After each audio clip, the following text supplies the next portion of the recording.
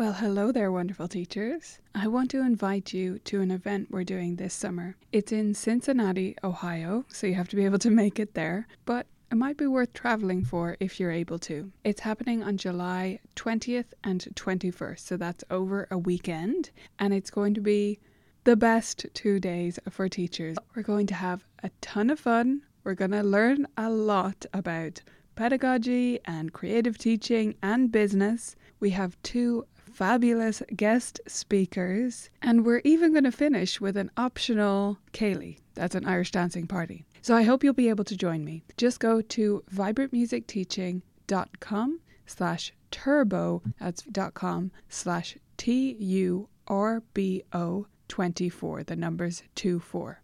I hope you'll check it out, view all the details there, and I hope to see you in Cincinnati in July. On with the episode. Vibrant music teaching. Proven and practical Tips, strategies, and ideas for music teachers.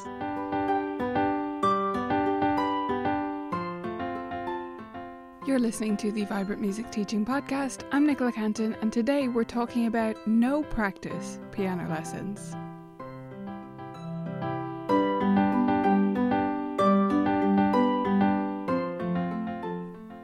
Welcome back, lovely teachers. So many of us believe in practice. I would say most of us believe in the power of practice going along with lessons. It's kind of how we do things, right? But there is a time and a place for no practice piano lessons. And in particular today, we're talking about teenagers who need a period of no practice piano lessons. Today's podcast is inspired by an article by Joanna, who's on Team VMT. She wrote this post, and honestly, I could have written it myself in a way. I could have, when I'm reading it, it could be my own words coming back at me is what I mean. Because this is something that was a big, epiphany for me quite a few years ago. And I think it's a message that still needs to be heard by many teachers. What we're not saying here is that a brand new student should be let off from practice, or that we should just remove practice from the idea of piano lessons altogether, just completely take it off the table. That's not what we're saying. But with your teenage students, there does tend to come a time, or periods of time, seasons of their life, when they just aren't going to practice. And there's nothing that you can do to inspire them enough to do it, right? They're just literally too busy. Now, a lot of the time our students claim to be busy and actually they are just playing with their iPads. But for some teenagers, they go through seasons, they're preparing for big exams, or they've got a dance recital coming up. It could be anything. They just need some time off from practice. There are also those times when they're just overwhelmed by life, by their hormones, by other things, and piano feels like a burden to them, even though they still enjoy it. So this idea of taking practice off the table can be an enormous relief, not just for the student, definitely it can be a huge relief for them, but also for their parent and their relationship. If the parent has always been good at keeping their kid practicing, and now the kid is in secondary school, they're 13, 14 years old, and the parent is still trying to keep up the daily practice, but it's becoming more and more of a battle instead of a reminder, well, that's a good sign that maybe it needs to come off the table. Not wanting to practice doesn't necessarily mean that you don't like piano. If I have a student who doesn't enjoy piano, doesn't want to be there, and their parent is pushing them into it, that is an entirely different scenario. And I honestly wouldn't suggest removing the practice requirement there. I'd suggest removing the piano lessons. Because if they just hate it, and it's not about the content, it's not that we're not doing something that they really want to do. It's actually just that they do not enjoy piano, and they've tried, and we've tried lots of different things and they don't like it. That's different. But we do have those students. I'm sure you can think of one right now who they do like their lessons. They enjoy it. And when they practice, they make good progress, but it's inconsistent, or it's just been really bad this year, for example. So going into a period of no practice and being open about it, rather than them having to kind of mask it every week, can be really much healthier than continuing this facade of, oh, you're supposed to practice, and oh, why didn't you practice? when you both know it's not going to happen. So you can set an agreed upon time frame for this, or it can be sort of an ongoing thing. I think this largely depends on the students' overall goals and their level, and their parents' goals for them as well, because they are still paying for the lessons. It is important to keep their goals in mind too. For some students, you might just have a particular month when you talk about it and you realize they're going to be too busy during that time. They're not going to practice. So you agree together, okay, we're going to take a month off from the idea of practice. What would we like to do during that time? What would you like to explore? What would you like to achieve? Because you still can achieve things in a weekly lesson. On the other hand, you have students where the parents just want them to stay in lessons and stay at the level they're currently at without this commitment to practicing every day. I know this might sound like blasphemy to some of you, but I honestly believe this can work. I've had a few students who this has been effective.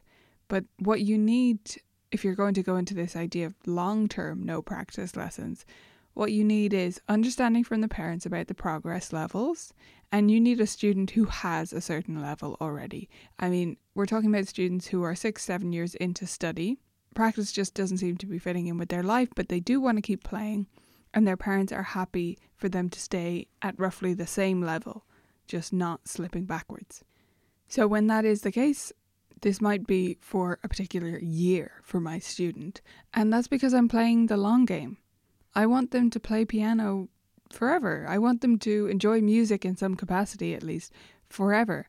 And so 1 year over the course of 10 is actually not as huge a deal as it seems at the time. And they're still in lessons, so they're still learning and making some progress, even though it's slower. Okay, so that's why. Now let's talk about what. What do you do? Because I think that's the real struggle for teachers, even who are on board with this message.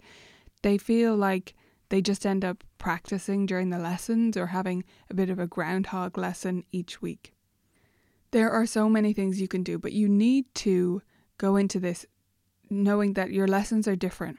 So you're not going to have a list of pieces that your student is working on that you revisit every week.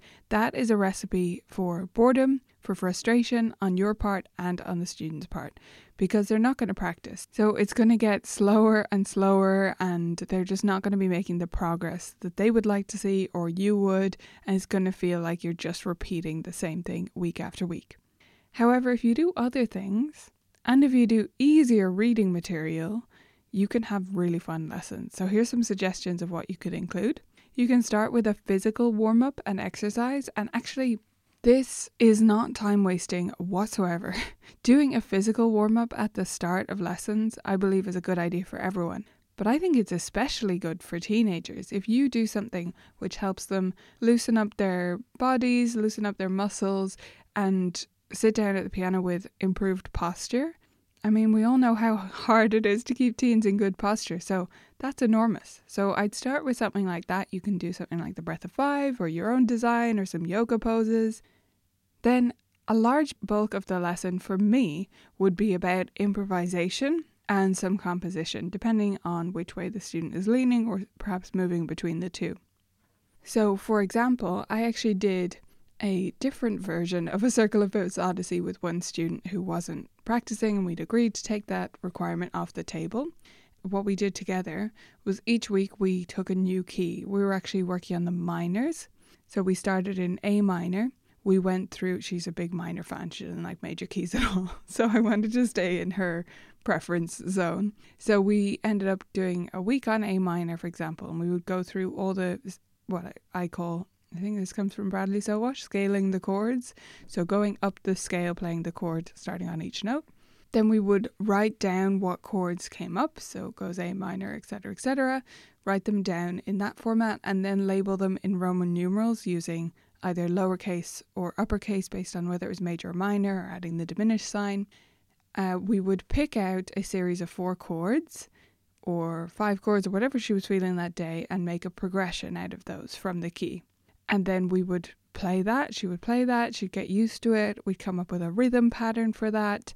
We'd then maybe transfer it to the left hand, break it apart, come up with different patterns, and do some improv in the right hand. All of that takes up the bulk of 30 minutes, honestly. It takes like 20 minutes. And that was the most substantial project we were doing at the time. So I think this idea of no practice lessons becomes a lot more manageable when you can think up a project like that does continue week to week, that you don't have to do so much extra lesson planning for this student just because they're not practicing. It doesn't have to be that way. If you can come up with a general concept like that is adaptable from week to week and relies on creativity to keep it fresh and interesting, this can work. So you can do a composing project, you can do an improv plan like that. You can also use lots of lesson time to play some music theory games. Yes, teenagers like music theory games. I promise you they do. And this way they're going to stay on top of their music theory. They're not going to forget concepts or terms that they already know. I also love to do lots of duets with my students who are not practicing as much. And you can go to an easier level and just play it together week after week, and they play along with as much as they can. So they end up getting better over time. This is a form of practice within the lesson, but it doesn't feel like just practicing what they should be doing at home in the lesson. It feels a lot more fun, and it's honestly a lot more beneficial because you are continuing to play your side of the duet, and they need to play as much as they can, and they're learning about this idea of flow and just coming up with the best notes you can, even though you're not sure they're the right ones. So with enough practice with that, they get to be pretty good sight readers. You can start at a really easy level for them if they're not strong readers already, like if that's not their strong area, really go back to very beginner duets. And then you can just work through book after book of duets week after week. You can also use some of this time to work on practice techniques. So let's say you do keep one piece in rotation. You're not going to want to list like you would have had when they're practicing, but let's say you do keep one slightly easy for their level piece that you are going to work through together, but they're not expected to practice at home. Well, you can use that piece to teach them some practice techniques and strategies. A great starting point for this would be something like Practice Play, which is a resource inside Vibrant Music Teaching. There are different practice strategies and pretty much all of them work for pretty much every piece. So they're a great baseline to have if your student, which is probably true for most students, if they normally just play through pieces or sort of bash away at bits of them, that can start to build up a bank of practice strategies so that when they do return to practicing more regularly, they're practicing more effectively as well. Those are a few ideas to start you thinking laterally about what you can include in these lessons and how you can still make it a really rewarding experience. I think the bigger overarching message there that I'd like to get across is to do a little exercise, a little imagination exercise, and just imagine that piano worked like football practice. You aren't expected necessarily to practice on your own at home. Sure, if you reach a certain level with football, you would be. But in general, you're expected to show up and play and do the drills during that practice, i.e. that lesson, and then go home. And there's no assumption that you have to have done those things at home. If piano were like those other things, if there was no practice expectation, what would we do during lessons? This is really the place I started from with my resource, which is inside the membership, vibrantmusicteaching.com. This is where I started with our mini musicians program. Was I said, okay, many parents want their little preschooler to do piano lessons of some sort, but they don't always have yet the ability to commit to practicing with them every day, which is what is necessary for standard lessons for a preschooler, like one-on-one lessons. So the question was, if the students were just going to have a weekly musical experience centered around the piano that was still going to be fun and beneficial, great for them, what would that look like? And that's where mini musicians came from, and it works great for people all over the world. So this can happen. Of course, you're thinking about it differently for teenagers, but the question is the same.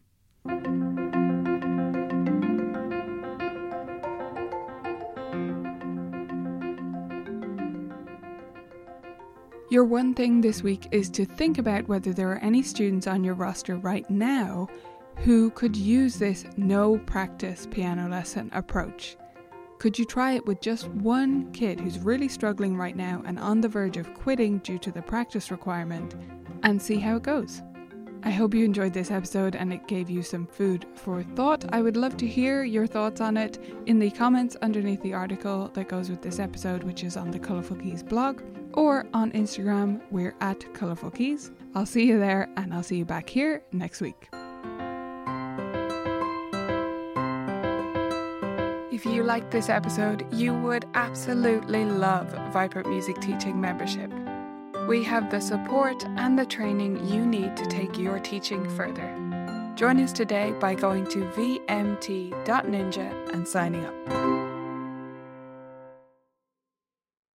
Thanks for listening to this episode of the Vibrant Music Teaching podcast. I hope you loved it, and I wanted to pop on here one more time to remind you about our event.